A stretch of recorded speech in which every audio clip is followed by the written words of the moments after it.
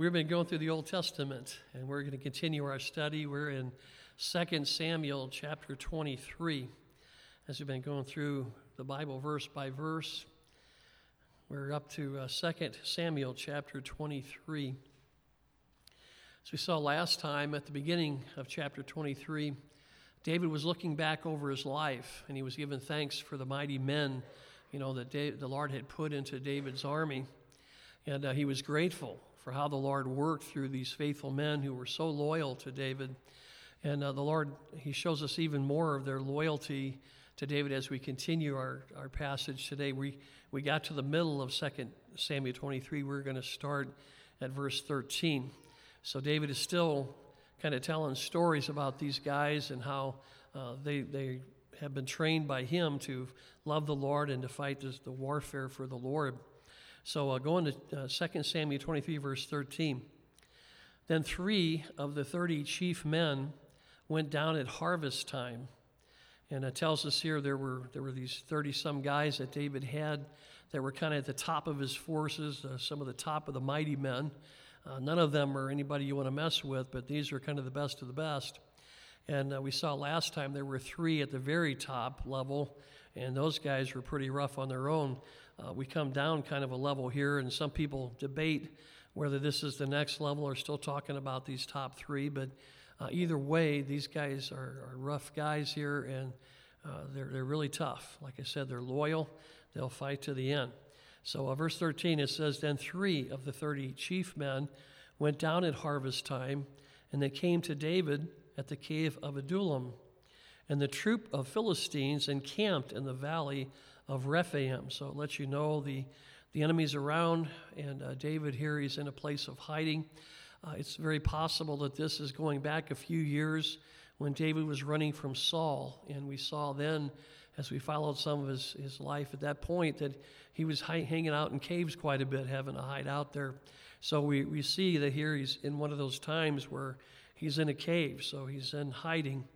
And his men, some of these guys are coming down to him at this point, maybe returning from a skirmish or something going on. Verse 14, it says, David was then in the stronghold, and the garrison of the Philistines was then in Bethlehem. And this is interesting. The Lord brings this up because David is from Bethlehem. That's his hometown. So I think what we're going to see here, there's a lot of, I think, good speculation. I think that David had thoughts going back to Bethlehem. That's back to his hometown. So maybe a time of homesickness. I mean, here he is in a rough situation. He's having to hide in a cave, and he's having thoughts of home, maybe when he was growing up and he was free, to roam the land and watch his dad's flock and didn't have to worry about looking over his shoulder too much unless it was a bear or a lion, and he took care of them, by the grace of God. So here he is at this time. In verse 15 it says, And David said with longing, so this is something, man, he's kind of thinking out loud here. He says, Oh, that someone would give me a drink of the water from the well of Bethlehem, which is by the gate. So this again, he's probably, remembering this well, thinking he drank there many times, and he's probably thinking, wow, I remember when I really needed to be refreshed, and I went by this well, and man, I was able to just drink the nice, cool water there and just be able to go, oh, that's good stuff, But now he's far away from there. The enemy's between him and that place. And I think his thoughts are just drifting back there, and he's thinking, oh, man, what I would give to be back at that time where I could have that drink, But he's longing for that. And his guys here, some of his men are hearing him because he's thinking out loud, and they're going to take action and do something about this. They're going to risk their lives to go try to get him that drink that he wants. And I don't think that David was ever planning on drinking that, He didn't expect these guys to go do it. He was just kind of thinking, man, it would be nice to have that. But as we look at these guys, you think about this, they're willing to do anything for their king. And man, that we would have a heart for our king, that we would say, we'll do anything for you, Lord. You just whisper it, you just think out loud. And when we hear your thoughts, we'll say, we're going to do that for you, Lord. We're going to take care of that. And that's what these guys, they've got this heart for David. So look at verse 16. So the 3 mighty men broke through the camp of the Philistines. nothing was going to stop them from doing this for David. So they broke through the enemy's camp here. They drew water from the well of Bethlehem that was by the gate, and they took it and they brought it to David. So they knew exactly which well it was. They went right there, got the water. They brought it back to David. It says, nevertheless, he would not drink it, but he poured it out to the Lord. And it says, and he said, and here's his thinking on that, far be it from me, O Lord, that I should do this. Is this not the blood of the men who went in jeopardy of their lives? Therefore he would not drink it. These things were done by the three mighty men. So, an interesting picture of David here and his men, he's thinking out loud. He didn't even give an order. And these guys jumped and responded. So he didn't have to tell these guys twice. They just took it and ran with it. And again, if we had such a heart for the Lord, it was just when the Lord barely starts to move you, you're like, I'm going, Lord, I'm doing it. What do you need? Just show me which way to go, and I'm here. The sad thing is a lot of times we're wrestling with the Lord when he's leading us, and we're saying, Lord, you can't be telling me to do that. I mean, that's dangerous. Are you kidding me? You don't really have to have that water right now, Dave, right? I mean, you're okay. You can hold off a few months, maybe years. We're good with that. No, you don't hear that complaining, arguing at all. They just go with it, So it's an amazing picture of that.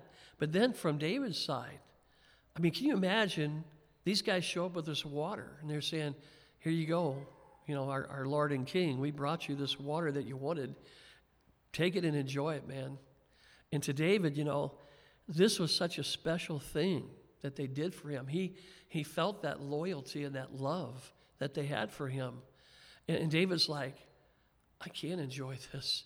These guys risked their lives just to get this drink of water to please me.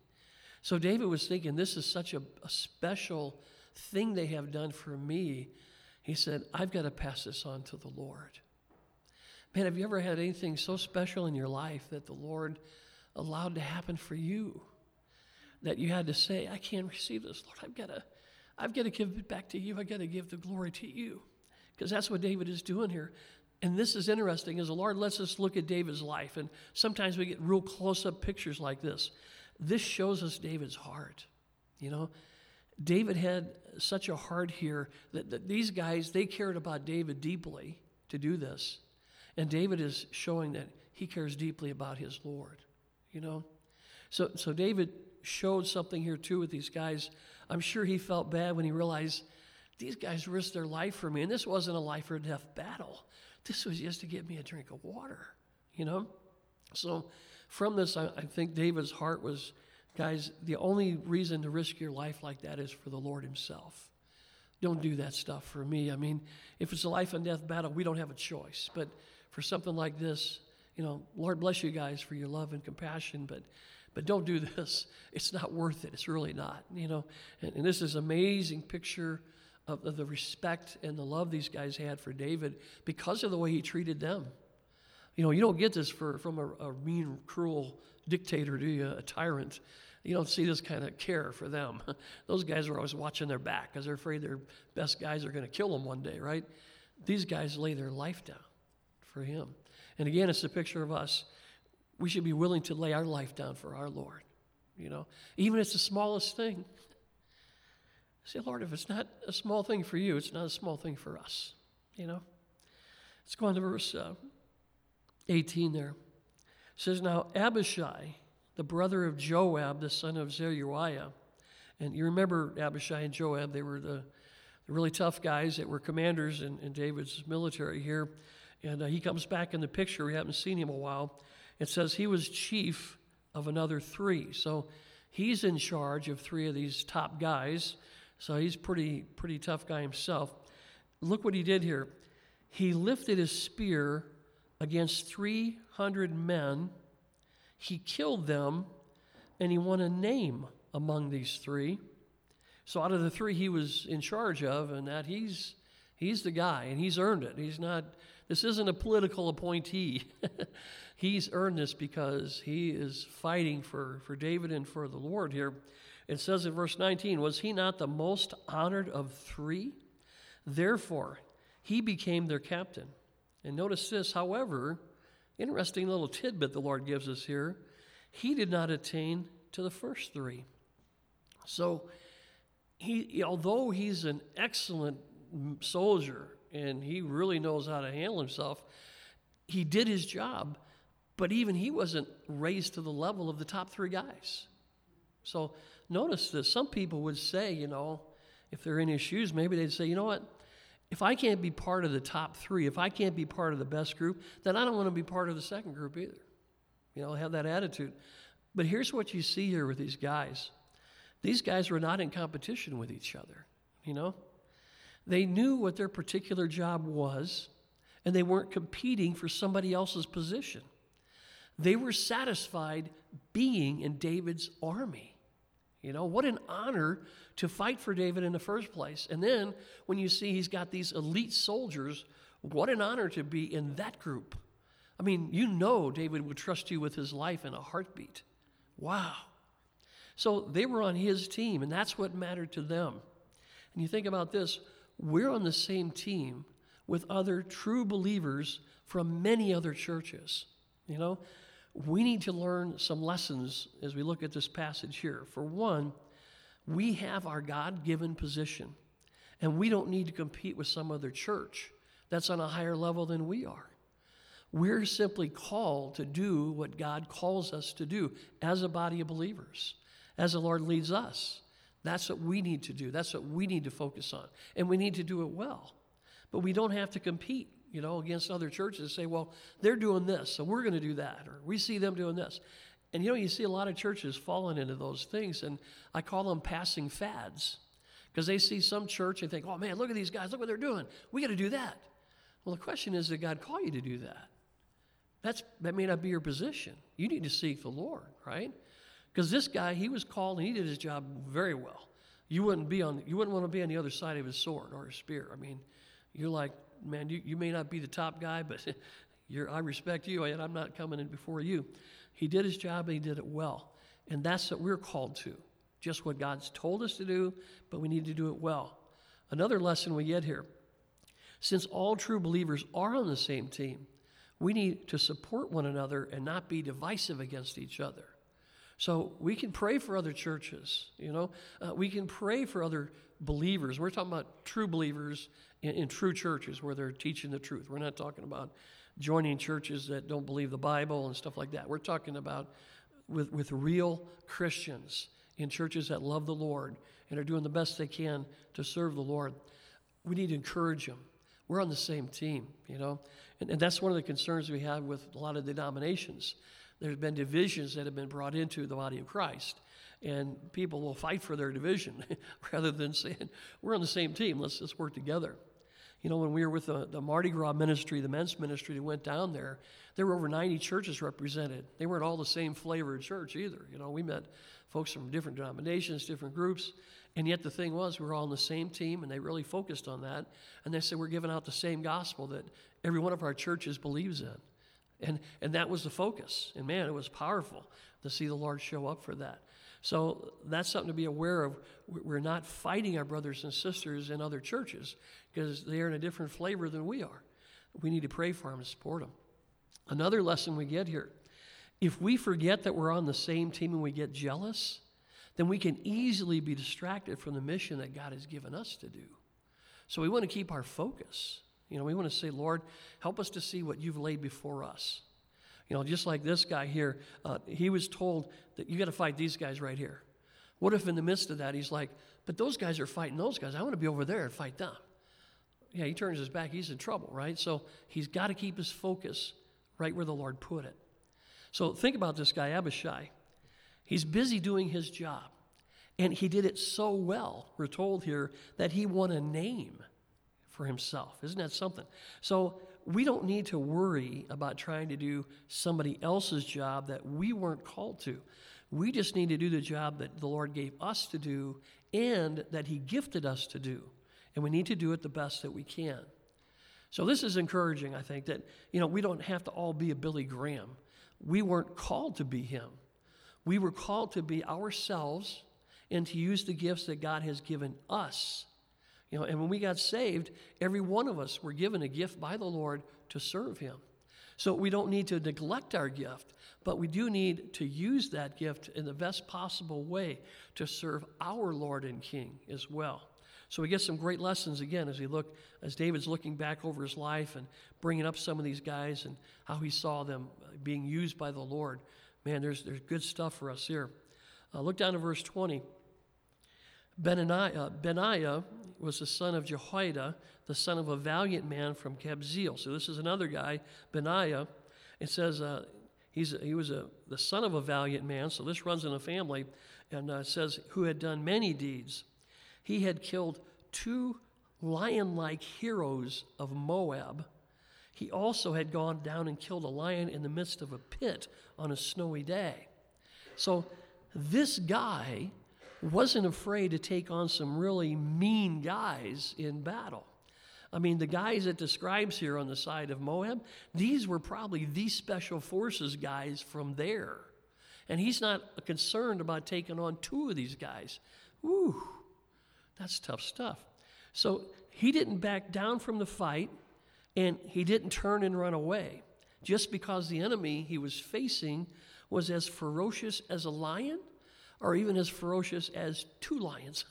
How'd you like to be in that battle, right?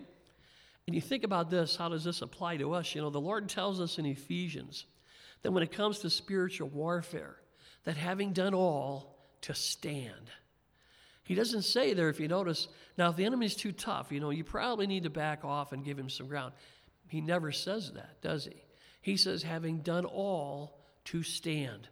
But what if he's as tough as a lion? Hey, what did the Lord say about our enemy?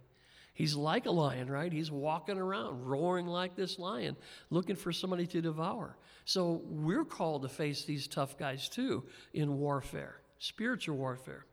So when we're fighting for the Lord's kingdom and not for our own, he's going to give us the strength and the wisdom to stand against our enemy. Really interesting, guys. We're told, too, that Benaiah here wasn't afraid to take on a real lion if that was needed. Can you imagine? And you think of this. He didn't have a high-powered rifle, that we would be used to today and say, I'll take that lion on. Give me that rifle and let me stand, a few hundred yards away, and I'm okay with that. No, this guy is very up close. It says he's in the same pit. So this is direct contact with a huge wild animal using hand weapons and your brute strength. Wow, that is no small task. But by the power of the Lord, this man was able to do those things and come walking out with a victory. Isn't that amazing? And you look at the other obstacles he had to deal with too. The Lord shows us here, this was a crazy task. I mean, it looks like how are you going to win this? He says, on top of this being a deadly lion, it's also a snowy day. Well, that's going to make it kind of tough. You're talking, it's cold enough to snow, so the old fingers aren't enjoying that too much, right? Plus, it's probably a little slippery, and I think you probably want some good footing when you're going to take on a lion, right? So that was going against him, and also he's in a pit. So there's not much room to maneuver here. You'd be very limited. There's no place to retreat to, and you can't stop and catch your breath and say, let's take a break for a minute. I need a breath there, That ain't going to happen either, right? So it's just fight until you win. And that's the only answer. That's the only option. So our enemy, the devil, you think about this. He can get us into some tight spots too, right? But we keep our focus on the Lord, and we can come out victorious too. Because the Lord is the one who's going to win the battle, not us.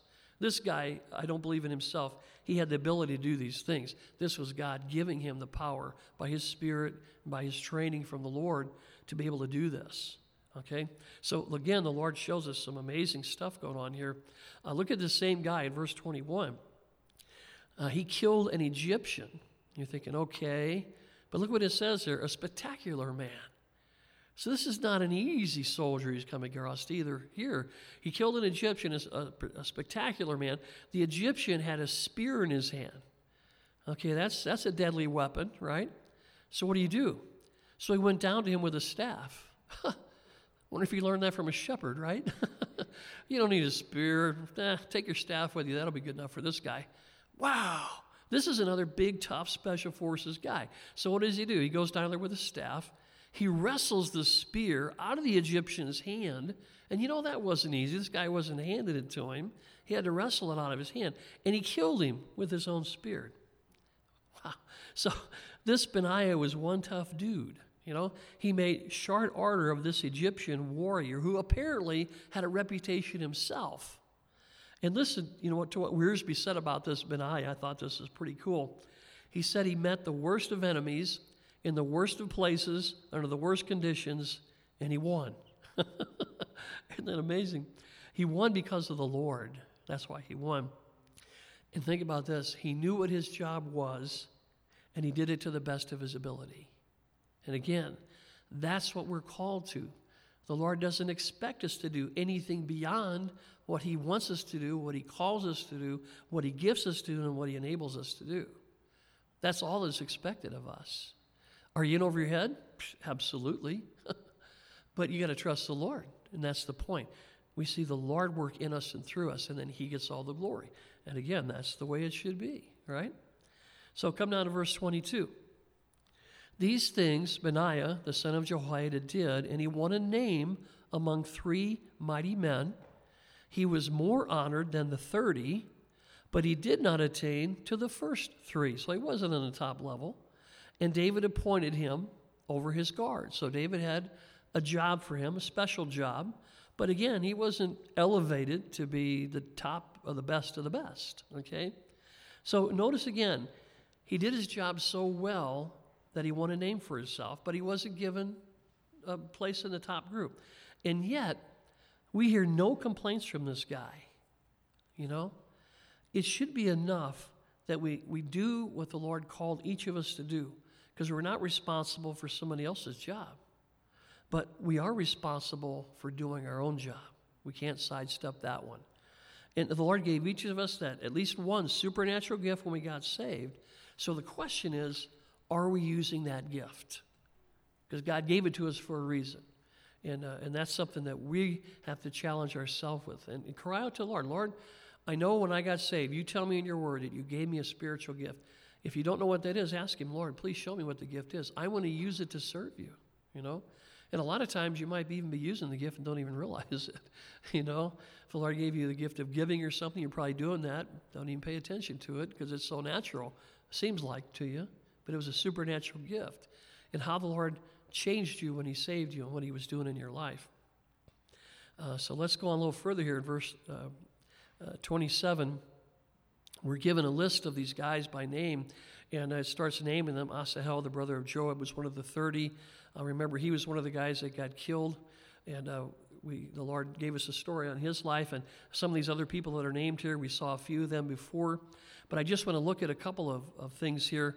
If you look down to verse 34, this is, in some of these lists, the Lord kind of hides things. If you read them and look at them, the Lord shows some things to us here. Look at the middle of verse 34. It says, Eliam, this is one of his guys.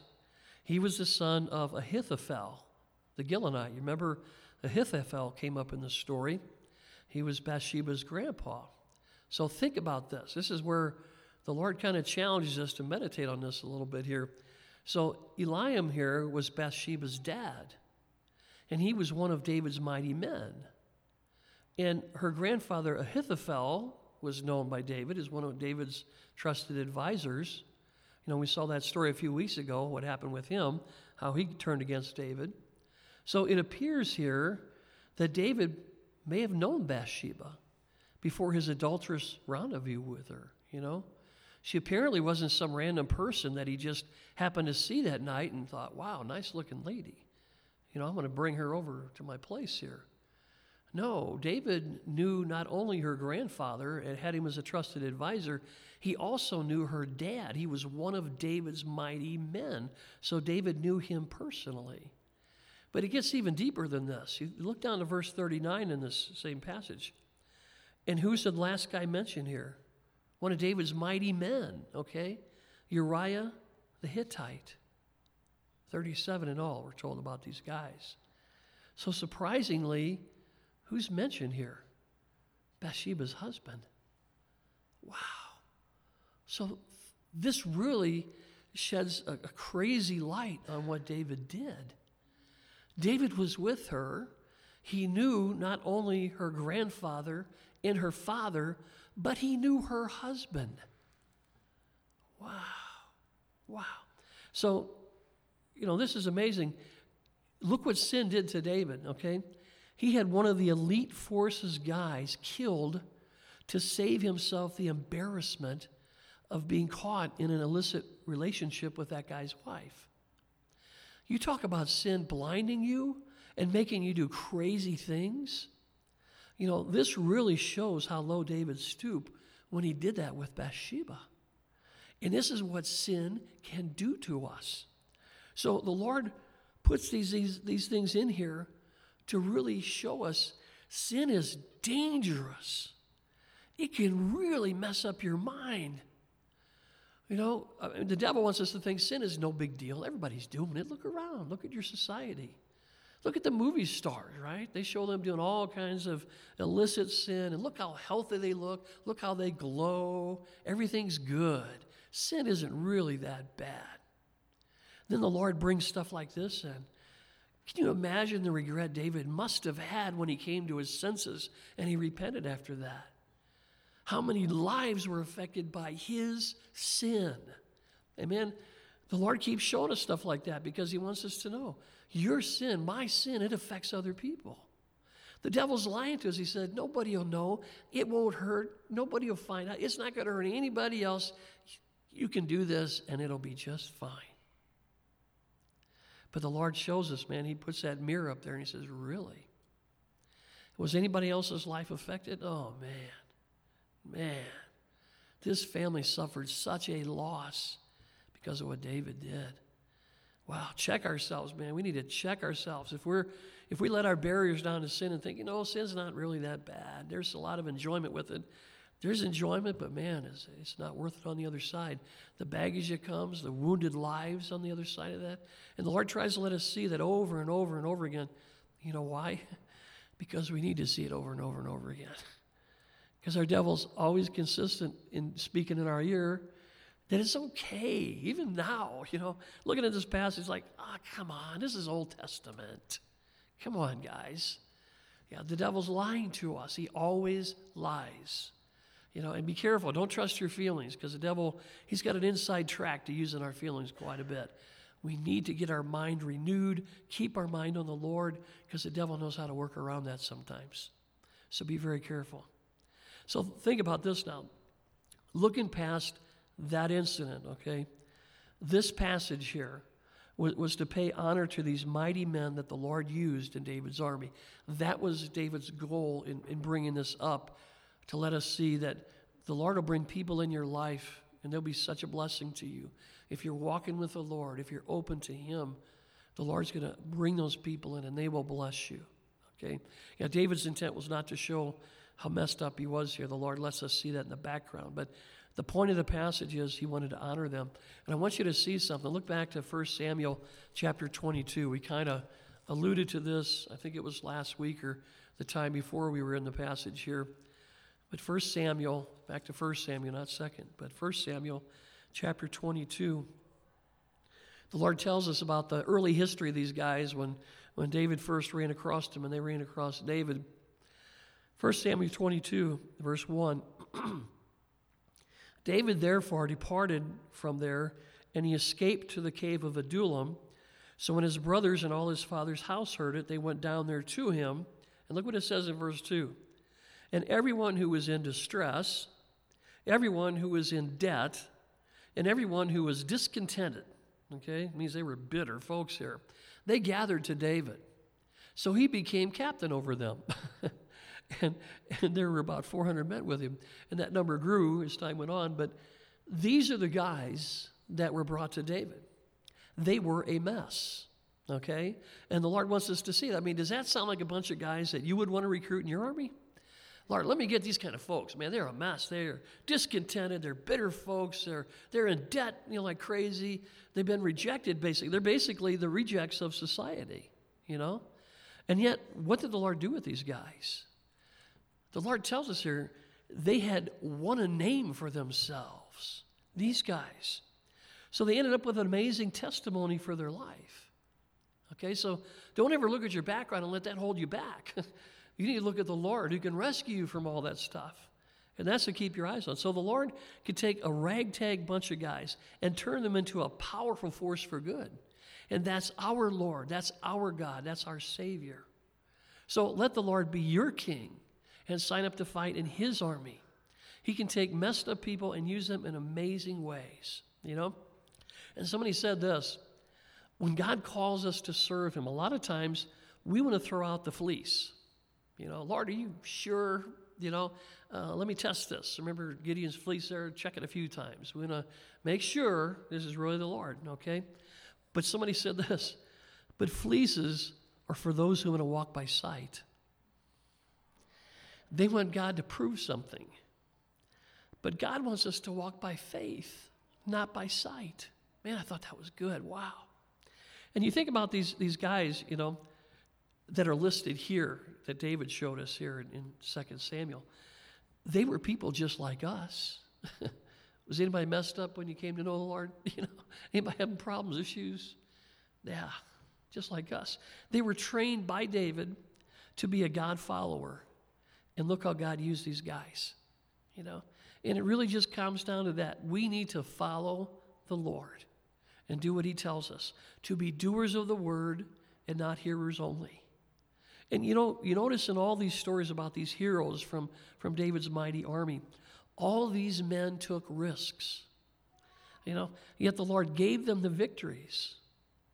I mean, these guys were nothing special to start with. They were, again, basically the rejects of society, but what a message of encouragement we get from their stories. And it's not how great these guys were, but how great their God was, you know? And that's the same God we worship. He's the one who lives inside of us when we receive Christ into our lives by faith. So all praise goes to him, okay? In 2 Samuel, let's go further, chapter 24. It says, again, the anger of the Lord was aroused against Israel. Boy, the Lord, you talk about being transparent and showing us some stuff. Here's David just blessing us over and over as he's looking back over his life and saying, here's what God did in me, through me, all glory goes to him. And then all of a sudden we get to chapter 24 and anger of the Lord shows up. It's like, wow, Lord, what timing to show us this? And we're climbing this mountain of seeing all the honor and glory go to you. And now we find out you're upset here, very upset about something. It says, the anger of the Lord was aroused against Israel, and he moved David against them to say, go number Israel and Judah, okay? But think about this. We're going to examine this a little closer. But here's David. He's an older man by now, all right? He's toward the end of his reign. And he still has to battle the flesh because he's going to sin right here as we're going to see. David's going to walk into his sin, and we'll see him mess up pretty bad. The point is, even as an older man, he still has the flesh to deal with.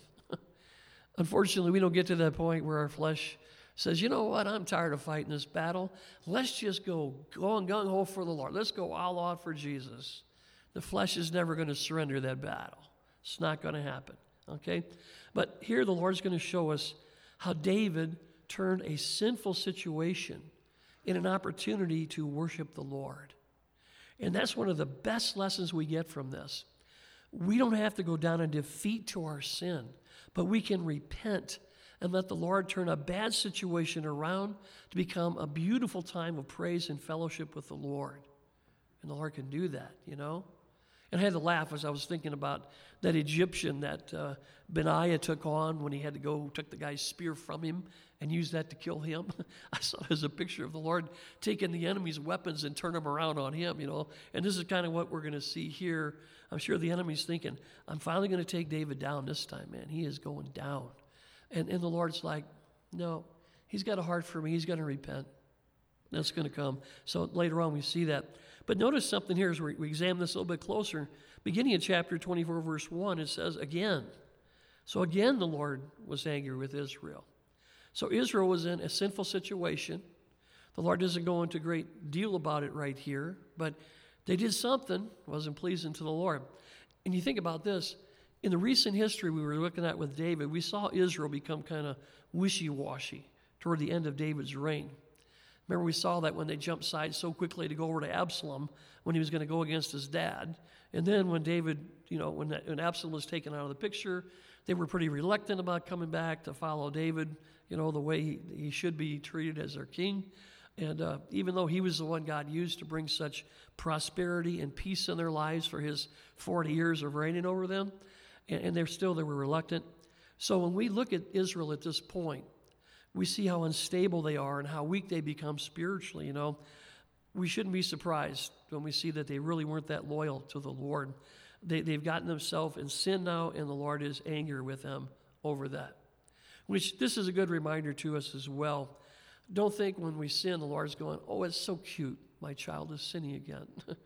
No, the Lord's upset about that. He's never pleased with sin, ever. And he wants us to be the same way. Always we should be upset with sin.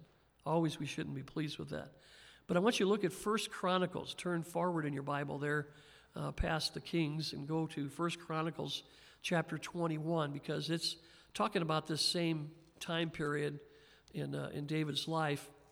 And it gives us an interesting, very, very interesting insight here. So 1 Chronicles chapter 21. And if you look at verse 1 here, it says, now Satan stood up against Israel and moved David to number Israel. Okay, so the one place tells us it was the Lord in Samuel. 2 Samuel says the Lord moved David. And here it says Satan did that. So what's the deal here? Have we got a problem with the scripture, having confusion? No. I think the answer is they're both true. The Lord was going to use Satan to deal with David's pride, because that's the sin that's going to be coming up. We'll see. So God's going to allow this to happen so that David and Israel would be tested here, okay? But look further while you're still in 1 Chronicles 20, because there's a little bit more detail here I thought was interesting. So David said to Joab and to the leaders of the people, go number Israel from Beersheba to Dan and bring the number of them to me that I may know it. So he's calling for a census. And verse 3, and Joab answered, may the Lord make his people 100 times more than they are. I mean, he's saying if you want more people under your rule, then may the Lord bless you with tons and tons more people. But he said, but my Lord the king, are they not all my Lord's servants? It's like, they're your servants. You don't have to worry about this. So why are you wanting to do this? It says, why then does my Lord require this thing? Why should he be cause of guilt in Israel? So Joab knew that this was a bad idea. If you want to see the deal, it's in Exodus chapter 30. And if you want to flip back there, it'd be good to get the other pieces that go with this story. Back in Exodus 30, there was another numbering of the people that went on. But the Lord is the one who commanded it. And he commanded Moses to number the folks. So in Exodus chapter 30, if you want to read this, if not, I'll read it to you. Exodus 30 down to verse 11. Then the Lord spoke to Moses, saying, when you take the census of the children of Israel for their number, then every man shall give a ransom for himself to the Lord when you number them. And here's the reason that they need to do this ransom, that there be no plague among them when you number them. And what's going on here is kind of interesting. When you had, like, say, a huge flock in that and you wanted to see how many you had, you could number them because they're your flock. But you wouldn't have somebody else number them unless there was some way to say, these are yours. So when the Lord told Moses to number the people didn't belong to Moses, okay? So they belonged to the Lord. When the Lord told Moses to do this, he said, now, when you do this, they need to pay a ransom, not to you. This ransom is to be paid to the Lord to show that we belong to him, all right? And the Lord says, as long as it's done in the right spirit, the right attitude, not for Moses to say, look at all my people I got following me, which is what David's going to do. But Moses here is saying, Lord, I'll do this if you want. And we'll be careful to do it exactly the way you say. So when he numbered the people, they paid the ransom to the Lord to show that we belong to him. So there's no problem here. There's no Moses claiming these are my people. Because if somebody in that time period saw Moses doing it, they'd say, these your people? Say, no, no, these belong to the Lord. They don't belong to me. Okay, so this is something that the Lord taught them back in Exodus 30 to be very careful. If you want to read further back there, if you're still there, Verse 13 says, "This is what everyone among those who are numbered shall give, half a shekel according to the shekel of a sanctuary. A shekel is 20 gerahs." And notice what it says, "The half shekel shall be an offering to the Lord." Okay, so this was acknowledging that I'm paying this ransom because I belong to the Lord. This is called the ransom payment here, just to acknowledge I belong to him. I don't belong to Moses. We're not saying that. We're saying this is for the Lord. So back in our 2 Samuel passage, if the Lord tells you to number them, then he's going to require that ransom to be paid. But if you're ordering the census for selfish reasons, like David was here, then you should know that judgment is going to be coming your way. I mean, that's what the Lord said, "Lest a plague break out among you," back there in Exodus 30. So the Lord is saying, if you don't do it carefully the way I'm telling you, for my reasons, trouble is coming. Okay, so David should have known that. And here's what was going on with David apparently at this time. He was trusting in his mighty men and in his army rather than in the mighty Lord of his army. Okay? So we need to be careful not to trust in anything except the Lord. Now, back in 2 Samuel 24, look down to verse 2 here. It says, "So the king said to Joab, the commander of the army, who was with him, 'Now go throughout all the tribes of Israel, from Dan to Beersheba, and count the people, that I may know the number of the people.' And Joab said to the king, 'Now may the Lord your God add to the people 100 times more than there are, and may the eyes of the Lord the king see it. But why does my lord the king desire this thing?'" Okay? And again, Joab knew this was not a good idea, so he's trying to warn him. But look what it says in verse 4. "Nevertheless, the king's word prevailed against Joab and against the captains of the army." Okay? David didn't listen to Joab, and Joab wasn't alone in trying to warn David. It says all the captains of the army, they agreed with Joab. "David, please don't do this." Okay? And the Lord actually tells you, there's safety in hearing from godly counselors. But sin can even blind us to them if we're not careful. And that's what's going on here. So it says there, that Joab and his captains tried. It says, therefore, when David said, "No way," therefore Joab and the captains of the army went off from the presence of the king to count the people of Israel. They did what they knew was a bad idea from the get-go, but they couldn't talk David out of it, so as good soldiers are going to do what they're told to do. But think about the lesson we get here too. David didn't listen to Joab. And you think about this, in Joab's life, he had done some things that were pretty shady at times, okay? So you really wouldn't say he had the best testimony of walking with the Lord. I mean, we mentioned that we were going through some of the passages telling us about him. Maybe once or twice we could say, look, he's thinking about the Lord. It's like, yes, the light came on. Most of the time he was thinking about himself, seemed like, okay? So he's not got such a great testimony. Now here, he's trying to stop David from making a bad mistake, and David doesn't want to listen to him. So think about this. Here's a lesson we get. If we've got a shabby testimony, don't be surprised when people don't want to receive what you have to say. That's why we need to live daily for the Lord and not for ourselves. We want to have a good testimony so people will listen to us when we talk to them about the Lord Jesus Christ. And it really helps if we've got a good testimony ourselves. Otherwise they can say, well, who are you talking to me, man? Look at all the stuff you're in, right? Yeah, so be careful with that testimony. If you want people to hear you, you got to walk that way. So in verse 5 it says, they crossed over the Jordan, so they're going to go do this now, and they camped in Aor on the right side of the town, which is in the midst of the ravine of Gad, and toward Jazer. Then they came to Gilead and to the land of Tathim-Hodshi. They came to Dan John and around to Sidon. They came to the stronghold of Tyre, to all the cities of the Hivites and the Canaanites. Then they went out to South Judah as far as Beersheba. So when they had gone through all the land, they came to Jerusalem at the end of, look how much time this took, 9 months and 20 days. Okay? So the Lord gave us a little bit of this to think this one through. This obviously took some time to do all this numbering. We're told here it was about 9 months. So David, he could have repented anywhere in that 9 month span. He could have stopped the census and say, whoa, what was I thinking? Let's stop this right now.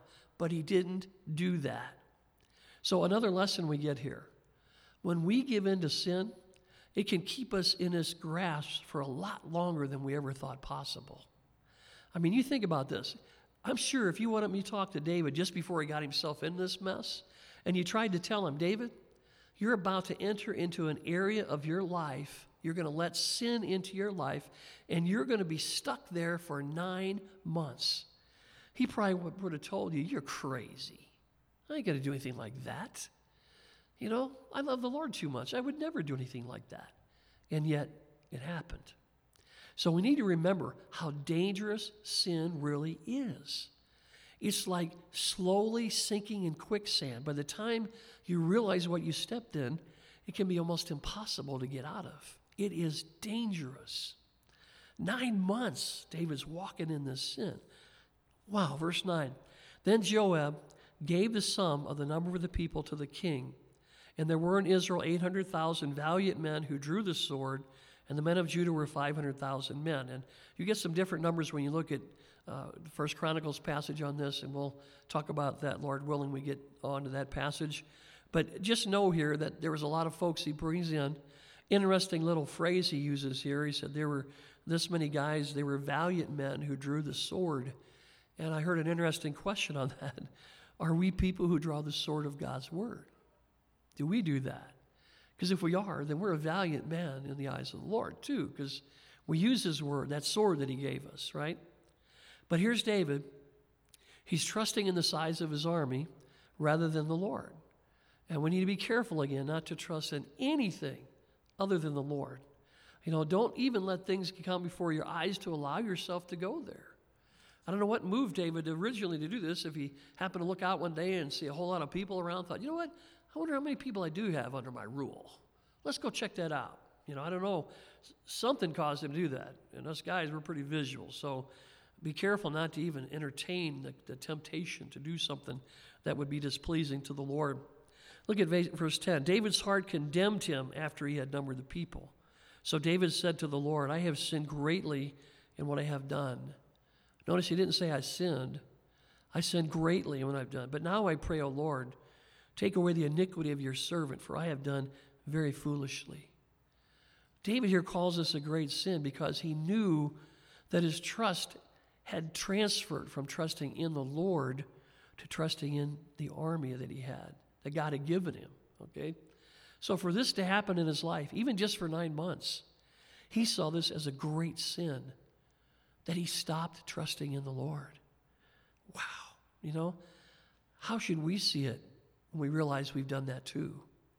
When we're trusting in whatever else there is in this life, even stuff that God's blessed us with, but we stop trusting in the Lord. Wow. Check us, Lord. Don't let us go there. You know, wake us up. And you think about this. David sensed conviction here, and he repented. You know, sometimes we fight that conviction of our own sin, and that happened to David before too, right? After his sinful ordeal with Bathsheba, the Lord had to send Nathan to wake him up, right? The prophet Nathan, and bring him to his senses. But here, David is just convicted right away, and he responds to that conviction. So a question for us is, how quickly do we respond when we're convicted? Do we wrestle with it for a while and say, I know I shouldn't do this, but... Or do we say, Lord, man, I've sinned right now. I'm stopping in my tracks. I'm getting on my knees, Lord. I sinned. I was wrong. And do we repent? Verse 11 goes on. Now when David arose in the morning, the word of the Lord came to the prophet Gad, David's seer, saying, Go and tell David, thus says the Lord, I offer you these 3 things. Choose one of them for yourself, that I may do it to you. So it's kind of interesting here. The Lord didn't speak to David directly at this point, but he used a go-between. He sent a prophet. You know, it made me think that sometimes we need to go between when it comes to praying in our lives. Sometimes, you know, the scriptures say we're stuck. We don't know how to pray exactly right. Romans 8 says, likewise, the Spirit also helps in our weaknesses, for we don't know what we should pray for as we ought, but the Spirit himself makes intercession for us with groanings with which cannot be uttered. So we need to go between two. This go between, David sent the prophet to make it very clear to David. And the Lord says, you're going to have a consequence here. Which one do you want? He gave him a choice. Now look at verse 13. So Gad came to David, he told him, and he said, shall 7 years of famine come to you in your land? If famine comes, and I think this was David's reasoning as he was deciding which one to choose. If famine comes to the land, it's going to hit people. People are going to probably die, and you're going to be hurt. Who do you think is going to be hit more, though, when you got famine come in the land? Probably the folks at the bottom of the food chain, right? The folks at the top, they might have a little more reserve. They might have a little more influence. So David here, being king, he might be protected from that for a while. So he didn't choose it. The second one, excuse me, verse 13. The Lord says, or do you want to flee for 3 months before your enemies while they pursue you? So again, you're going to have people die. It's probably going to be your military guys, the guys you like to use here to defend your people, okay? So there's going to be death involved there too. But again, remember at this point, David's not going out to battle anymore, so he could be protected from this one too. It wouldn't affect him directly, so David's not going to go there. He's going to choose the third one. It says, shall there be 3 days plague in your land? Excuse me. He said, now consider and see what answer I should take back to him who sent me. Take it back to the Lord. He's going to choose the 3 days of plague, although you notice the time element was going down. You went from 7 years, and the other passage says 3 years. Either one's a longer time. Or do you want 3 months, or do you want 3 days of this plague? Every one of them is probably going to involve some death here. But when it comes down to the plague, that can hit everybody. It doesn't matter if you're rich, poor, king, servant. It doesn't make a difference. Everybody's open to that one. So David's going to go there. David said to Gad, I am in great distress. Please let us fall into the hand of the Lord, for his mercies are great. But do not let me fall into the hand of man. In those first 2 places, you're basically falling in the hand of man, David reasoned. If there's a famine, we're going to have to depend on the people living around us to try to get some food. That's depending on man. He says, I don't want that. Depending on the enemies fighting us, we're going to have to depend on our guys and their guys, and I don't want to do that either. But he knew in the third one, that's just him and the Lord. The Lord's going to send the plague, and he says, I know something about God. He's very merciful. So, Lord, I will accept that at your hand, and I'm going to trust that you're going to be merciful. Verse 15, so the Lord sent a plague upon Israel from the morning till the appointed time. From Dan to Beersheba, 70,000 men of the people died. And when the angel stretched out his hand over Jerusalem to destroy it, the angels come to the place of Jerusalem. He's been marching through the land. People are dying. People are dying. He gets to the place of Jerusalem. He's ready to do some killing there. The Lord relented from the destruction, and he said to the angel who was destroying the people, it is enough. Now restrain your hand. Right here, he's showing mercy. The original plan was just keep going. Until David makes this right, you just keep going. But here the Lord says, no, it's enough. He showed mercy. And he said, now restrain your hand. And the angel of the Lord was by the threshing floor of Araunah the Jebusite. This is where the angel had come to when the Lord said, stop right here. And he told us about this guy. Then David spoke to the Lord when he saw the angel who was striking the people. And he said, surely I have sinned and I have done wickedly. But these sheep, what have they done? So he said, why should the people pay for my sin? Let your hand, I pray, be against me and against my father's house. So David's acknowledging it's tearing him up to see his people die because of his sin. So he's saying, Lord, please, just take it out on me. Don't let any more people die here. And again, the Lord's showing us David's heart in all of these things. He's a shepherd. He sees these people as his sheep. I'm supposed to be taking care of them, not let them die. So he's crying out to the Lord here for help.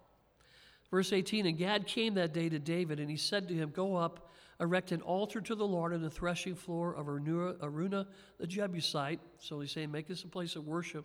So David, according to the word of Gad, went up as the Lord commanded.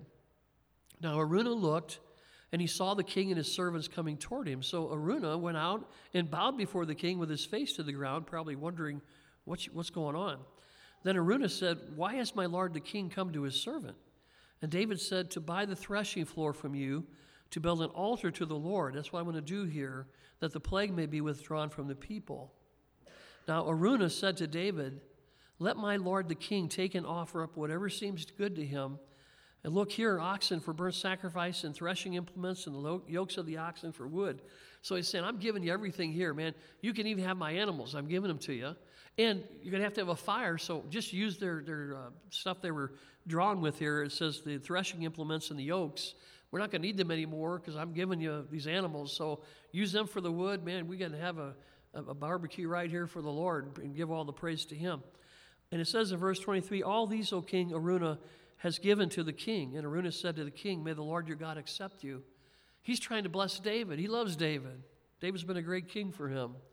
Then the king said to Araunah, and this is an amazing verse, man. If you mark verses in your Bible, this is one to mark. No, but I will surely buy it from you for a price. And in the other passage it says, I'm going to pay you full price for this, no shortcuts. Nor will I offer burnt offerings to the Lord my God with that which costs me nothing. David's saying, I can't give something to the Lord that was just, something didn't cost me anything. It has to cost me to worship the Lord. Wow. What an attitude. As Americans, we're always used to the better deal. We want a coupon, man. Give me a discount. David here says, if it doesn't cost me to worship the Lord, then it doesn't mean anything to me. Wow.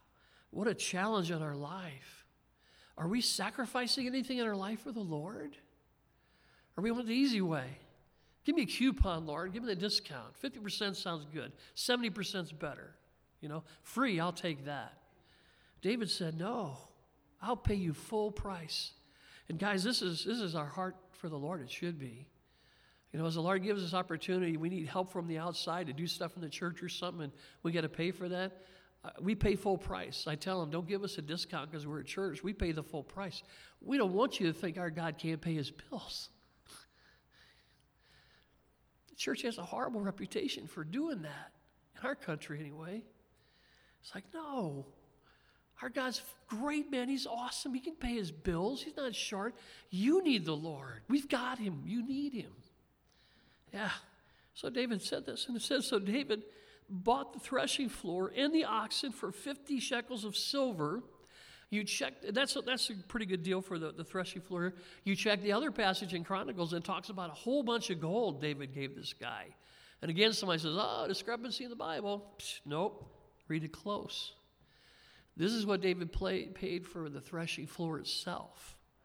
The other passage tells us he paid for the whole property. He said, I want it all. We won't take time to look there. I wish we could, but if you want to write this down, 2 Chronicles 3:1, you check that passage later on. And you may ask the question, why was this place so special? Why did the angel stop right here? Why did God say, stop right where you are? And we're going to show mercy. The place that David bought, this whole area was eventually going to be the place where Solomon built the temple. David was making preparations for that temple. Not just a one-time sacrifice here to the Lord, but a huge place of worship for God. That was David's heart. Amazing passage. And the amazing thing too, the precision of the Lord, so awesome. This place where God showed mercy to Israel. This is the same hill where Abraham was going to sacrifice his son Isaac, where the Lord provided himself a sacrifice. Okay? So it was that same hill. God showed mercy there to Abraham. God showed mercy to Israel here. And this same set of hills in the future is going to be called Golgotha. It's going to be called Calvary. This is where Jesus would pay for the sins of the world. This is the place of mercy. And this is a picture of that's where God's judgment stops, at the cross. Wow, a powerful, powerful message here, that the Lord is saying, my judgment stops here if you'll receive it. If you come to this hill, if you receive what my son did on that hill, on that cross, that is the place of mercy. Open your heart wide and do that. So we're told in verse 25, David built there an altar to the Lord, and he offered burnt offerings, meaning he rededicated his life to the Lord. And he offered peace offerings, which means fellowship with the Lord. And that's what the Lord wants. He wants us to give our life to him so we can have fellowship with him. David did that. Look what happened. So the Lord heeded the prayers for the land, and the plague was withdrawn from Israel. So the judgment stopped. And if you want to see something cool again, we're not going to go there, time's gone, but in 1 Chronicles passage, if you read that passage at the end, it says the Lord told the angel to put his sword back in its sheath. Whew. What a picture.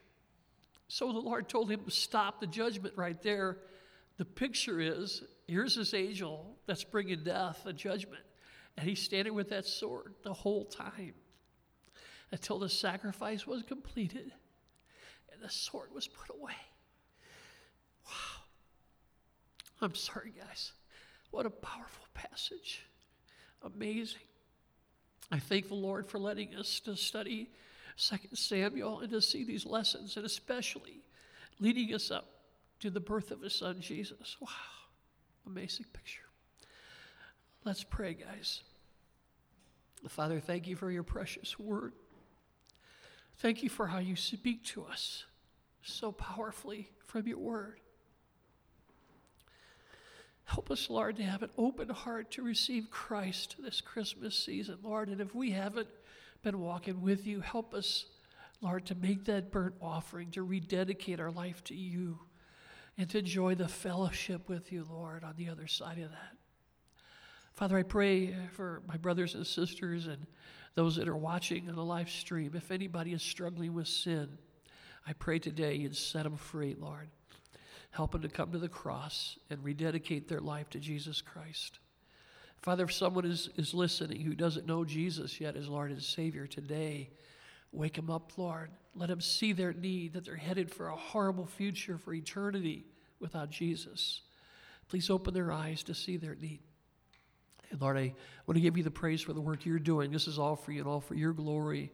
So we do return every bit of it back to you. Lord, all praise goes to you. We thank you in Jesus' name. Amen.